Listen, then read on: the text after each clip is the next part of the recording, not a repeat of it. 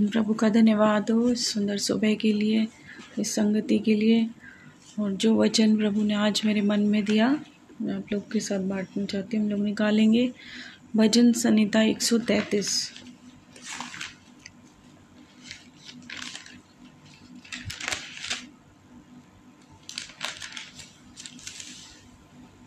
कल रात से ही ये वचन मेरे मन में था और इसका पहला पद बार बार मेरे मन में आ रहा था, और आज सुबह उठकर मैंने इस पर मनन किया और वही मैं आपके साथ बांटना चाहूँगी। भजन संहिता 133 सिर्फ 3 पदों का ये भजन है। इसको हम पढ़ेंगे और उसके बाद इसके ऊपर मनन करने पाएंगे। यहाँ लिखा है, देखो यह क्या ही भली और मनोहर बात है कि भाई लोग आपस में मिले रहें।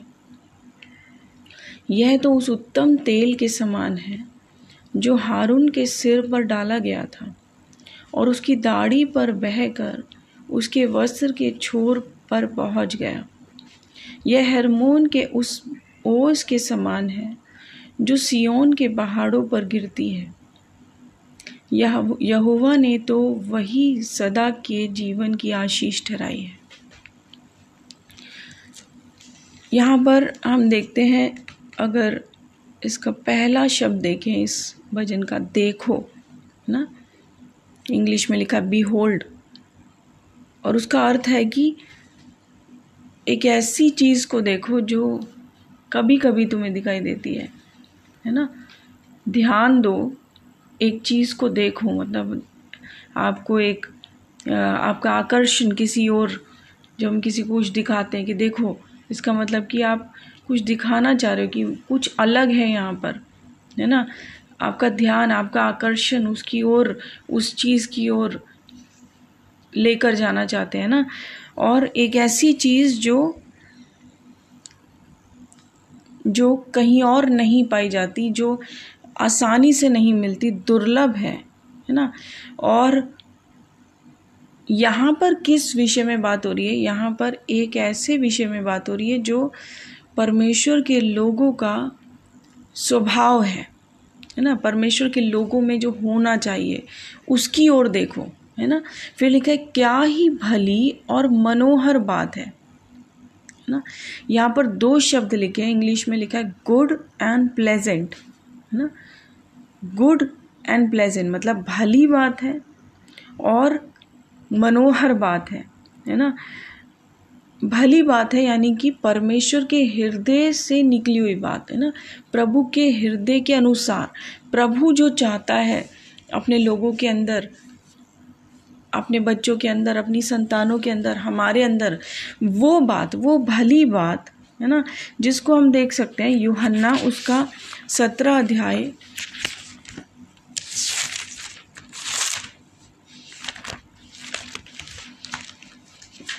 यूहन्ना उसका 17 अध्याय और उसके 20 से 23 पद तक पढ़ेंगे।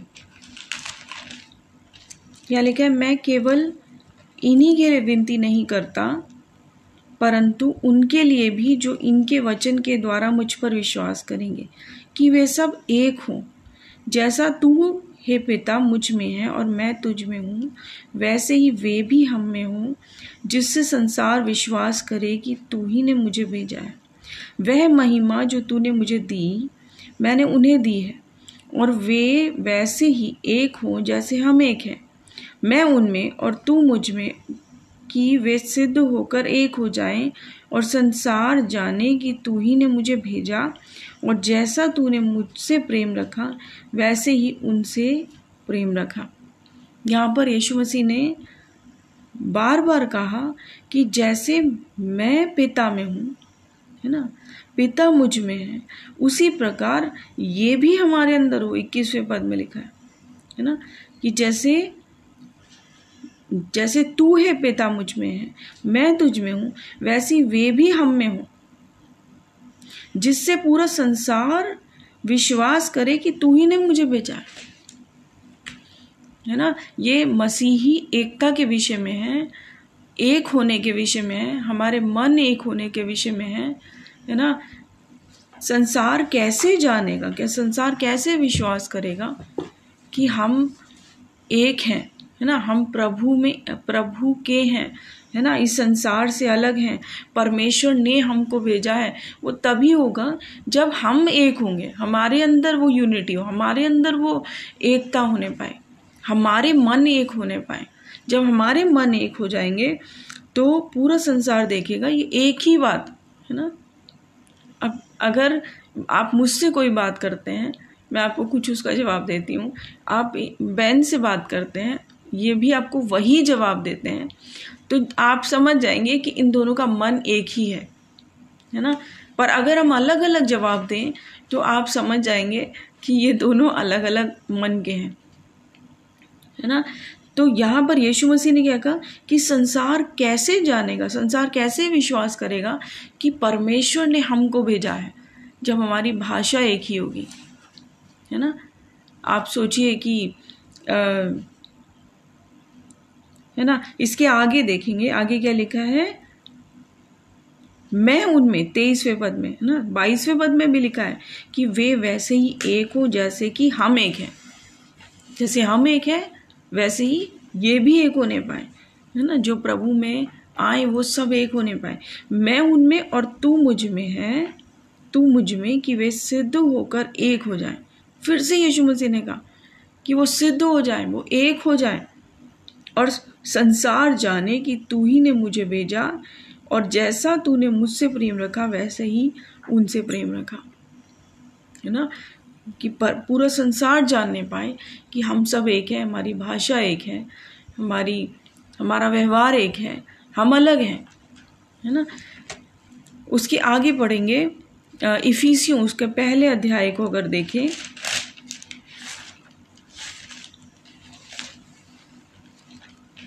इफिसियों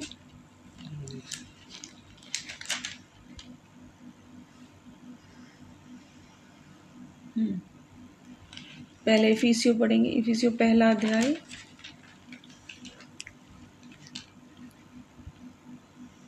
इफिसियों पहला अध्याय उसका 9 और 10वां पद। क्योंकि उसने अपनी इच्छा का भेद ना, परमेश्वर की इच्छा क्या का भेद है ना, प्रभु की क्या इच्छा है, उस भले अभिप्राय, अभी हमने क्या पढ़ा भजन संहिता 133 में, क्या ही भली बात है ना।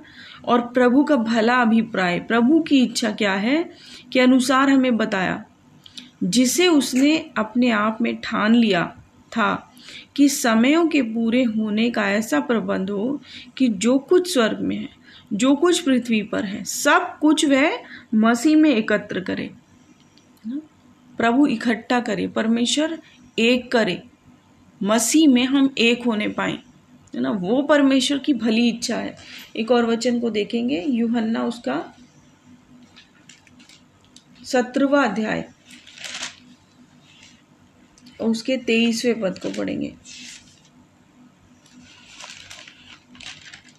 यूहन्ना उसका 17 का 23, यहाँ पर भी क्या लिखा है, 22 से पढ़ेंगे। वह महिमा जो तूने मुझे दी मैंने उन्हें दी है, कि वे वैसे ही एक हों जैसे कि हम एक हैं। यीशु मसीह कह रहे हैं कि जैसे मैं पिता में हूँ, पिता और मैं एक हैं, वैसे ही वे भी एक हो जाएं, मैं उनमें और तू मुझ में, कि वे सिद्ध होकर एक हो जाएं, है ना। क्या लिखा है, मैं उनमें हूँ, in English, I in them and thou in me, that they may be made perfect in one. We become perfect in one. वही चीज़ हिंदी में लिखी कि मैं उनमें वास करने पाऊँ, यानी कि प्रभु यीशु मसीह हमारे अंदर, अगर हम अपनी भाषा में बोलें, अपने लिए बोलें, तो प्रभु यीशु मसीह मेरे अंदर होने पाए, है ना। और प्रभु यीशु मसीह के अंदर पिता परमेश्वर हैं, और उससे क्या हो कि वे सिद्ध होकर एक हो जाएं। इंग्लिश में लिखे कि हम परफेक्ट हो जाएं, हम सिद्ध हो जाएं और सिद्ध होकर एक हो जाएं, और संसार जाने कि तू ही ने मुझे भेजा, और जैसा तूने मुझसे प्रेम रखा वैसे ही उनसे प्रेम रखा, है ना। तो ये है वो एकता जो प्रभु हमसे चाहता है, हमारे अंदर प्रभु देखना चाहता है ना। अच्छा, उसके आगे पढ़ेंगे भजन संहिता जो हम 133 पढ़ रहे थे। भजन संहिता 133। देखो यह क्या ही भली और मनोहर बात है ना। ये सिर्फ भली ही नहीं है, ये मनोहर भी है। कई बार जो बातें भली हैं वो मनोहर नहीं होती, हमारे मन को भाने वाली नहीं होती हैं। भली तो है, वो भलाई के लिए तो है, पर हमारे मन को नहीं भाती है ना। कई बार जो मन को भाती है वो भली नहीं होती है ना। दो पर ये जो बात है ये दोनों है, ये भली भी बात है, मनोहर भी बात है, कि परमेश्वर की दृष्टि में ये भली बात है और हमारे मन को भाने वाली बात है कि भाई लोग आपस में मिल रहे, हम लोग एक साथ है ना, हम एक साथ चलने वाले हो सकें। अगर रोमियो उसका 12 अध्याय उसके 18 पद को देखें, रोमियो उसका 12 अध्याय उसका 18 पद, यहाँ लिखा है जहां तक हो सके तुम भरसक सब मनुष्यों के साथ मेल मिलाप रखो, है ना। यहाँ पर ये उस दृष्टांत की तरह है। आप अगर ये सोचें कि कोई तीर्थ स्थान पर, जैसे यरूशलेम में सब लोग जाया करते थे है ना, समय समय पर, और मंदिर में जाते थे यरूशलेम के कि आराधना करें है ना। तो सब लोग जो बड़े कुछ टोलियों में इकट्ठे होकर उस मंदिर की तरफ जा रहे होते थे, वो भले ही अलग अलग बैकग्राउंड से हैं है ना, वो अलग अलग शहरों से हैं, वो अलग अलग जात, मतलब उनका बोली अलग हो सकती है ना, उनका व्यवहार अलग हो सकता है, और वो उनका रहन सहन अलग हो सकता है ना, उनकी परिस्थितियां अलग हो सकती हैं, पर वो एक ही दिशा की ओर बढ़ रहे हैं। वो क्या कर रहे हैं, वो यरूशलेम में जा रहे हैं प्रभु की आराधना करने के लिए ना। हम लोग भी सब क्या हैं, एक साथ परमेश्वर की आराधना कर रहे हैं, सब कुछ प्रभु के लिए है ना। जब हम मेरठ जब आई थी और फास्टिंग प्रेयर में फ्राइडे में आई थी मैं, और उस दिन बता संदीप भी थे और चारू भाभी भी थी। चारू भाभी ने एक बात वहाँ पर कही कि सब कुछ प्रभु के लिए है ना, जो कुछ भी हम कर रहे हैं वो प्रभु के लिए कर रहे हैं है ना। इट्स ऑल अबाउट जीसस, जो कुछ कर रहे हैं प्रभु के लिए कर रहे हैं है ना। और जब हमारी दृष्टि प्रभु की ओर होगी, जब हमारी आंखें परमेश्वर की तरफ होंगी, तो हम वो करेंगे जो प्रभु को भाता है ना। हम इधर उधर नहीं ताकेंगे, हम परमेश्वर की ओर ताकेंगे। प्रभु जो हमसे चाहता है वो हम देखने पाएंगे। उसके अगले पद में लिखा है भजन संहिता 133, यह तो उस उत्तम तेल के समान है जो हारून के सिर पर डाला गया था और उसकी दाढ़ी पर बहकर उसके वस्त्र के छोर तक पहुंच गया है ना।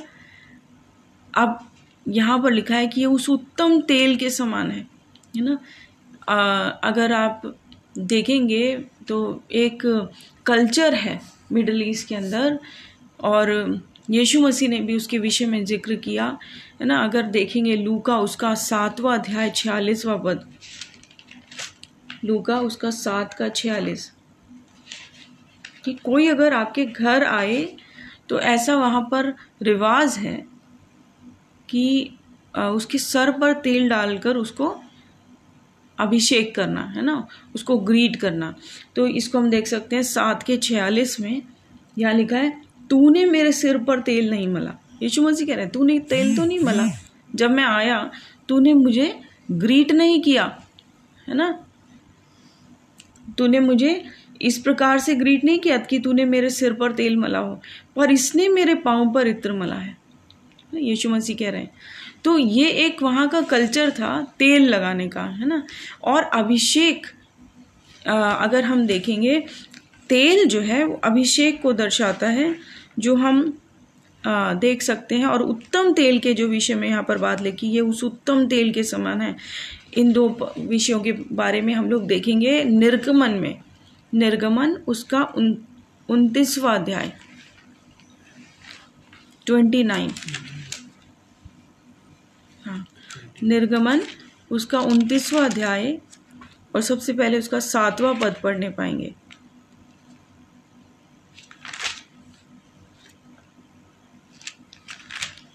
यहाँ लिखा है, और उसी वेदी पर हारून सुगंधित धूप जलाया करे।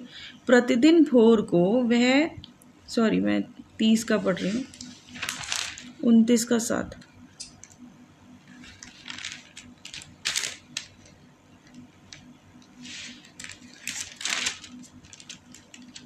जब अभिषेक का तेल ले, तब अभिषेक का तेल ले और उसके सिर पर डालकर उसका अभिषेक करना, है ना।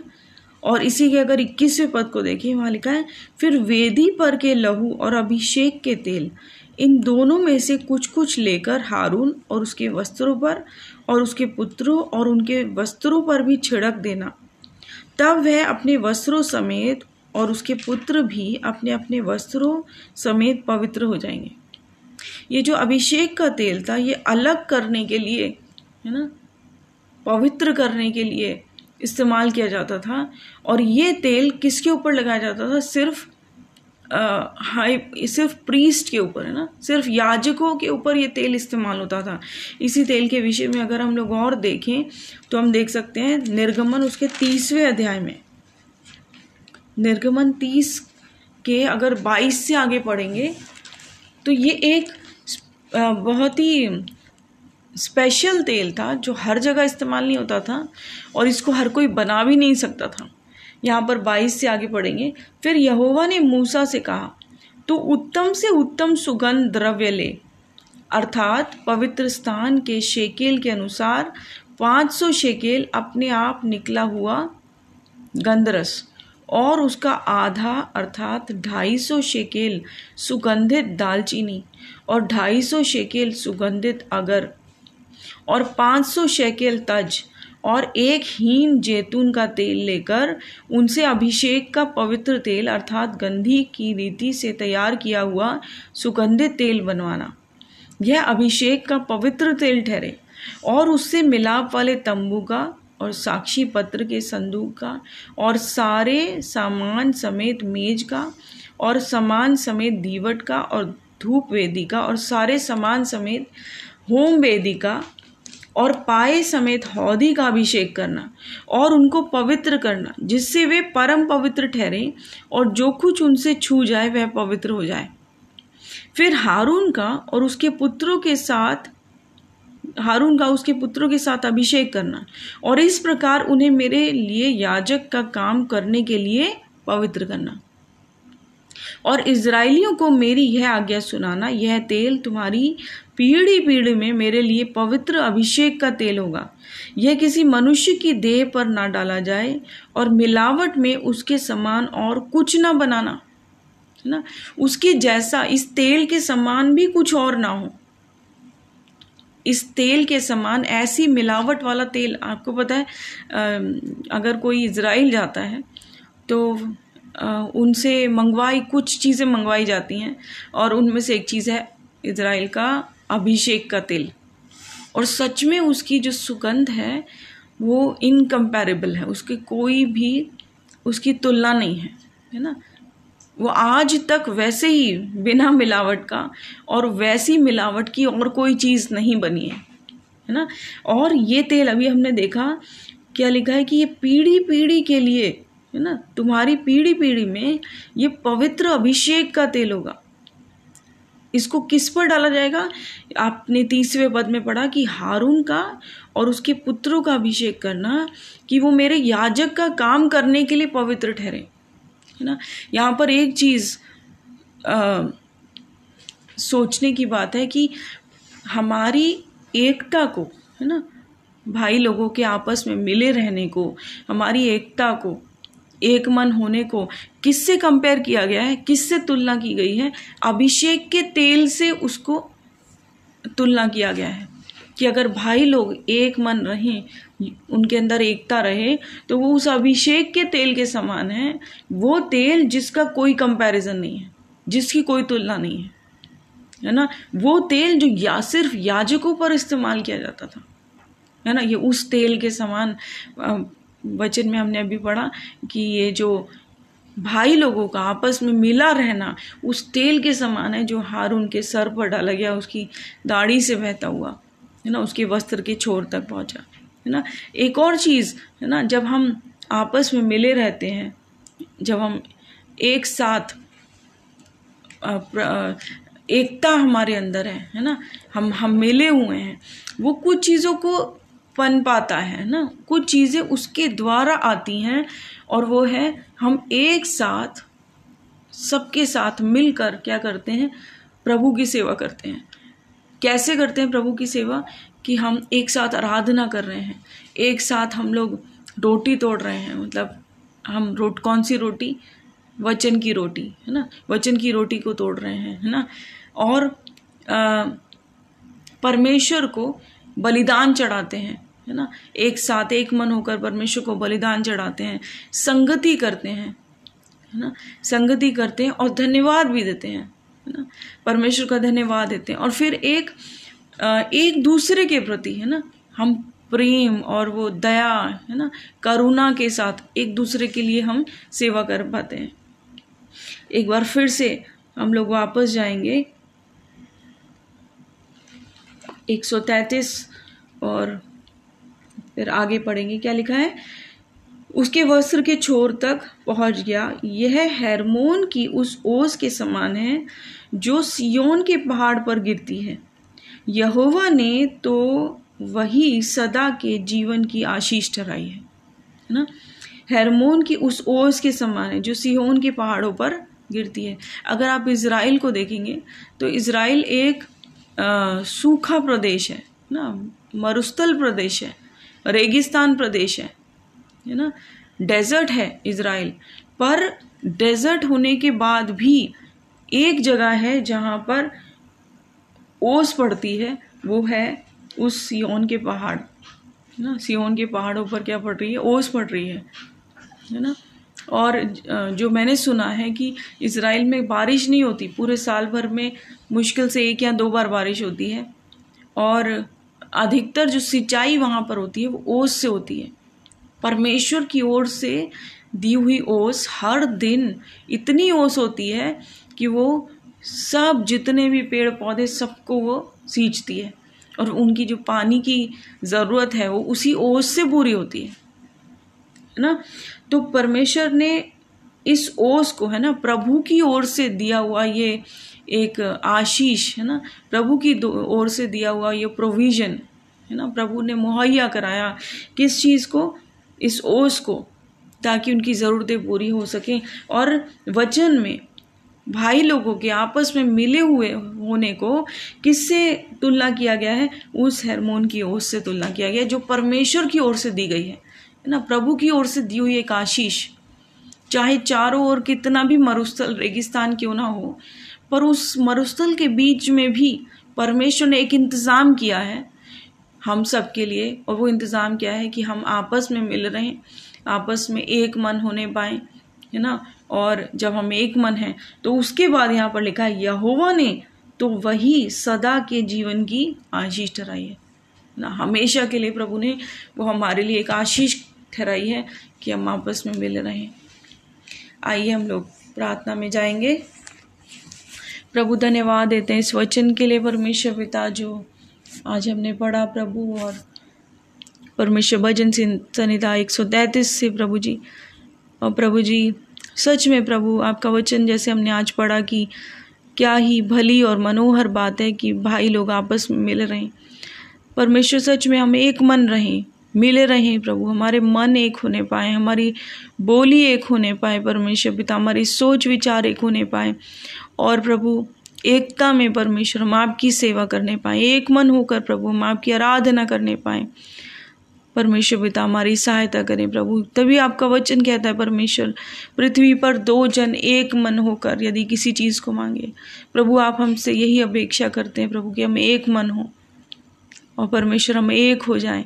यही चीज़ प्रभु हमने यूहन्ना में भी पढ़ी परमेश्वर पिता, आपने कहा कि जैसे मैं पिता में, पिता मुझ में, और वैसे ही वे हम में हो और एक हों। परमेश्वर हम सब एक होने पाए। धन्यवाद देते हैं प्रभु, आज का वचन हमें से हर एक के जीवन में 100 गुना फल लाए। और परमेश्वर प्रार्थना करते हैं आगे के समय को आपके पवित्र हाथों में समर्पित करते हैं।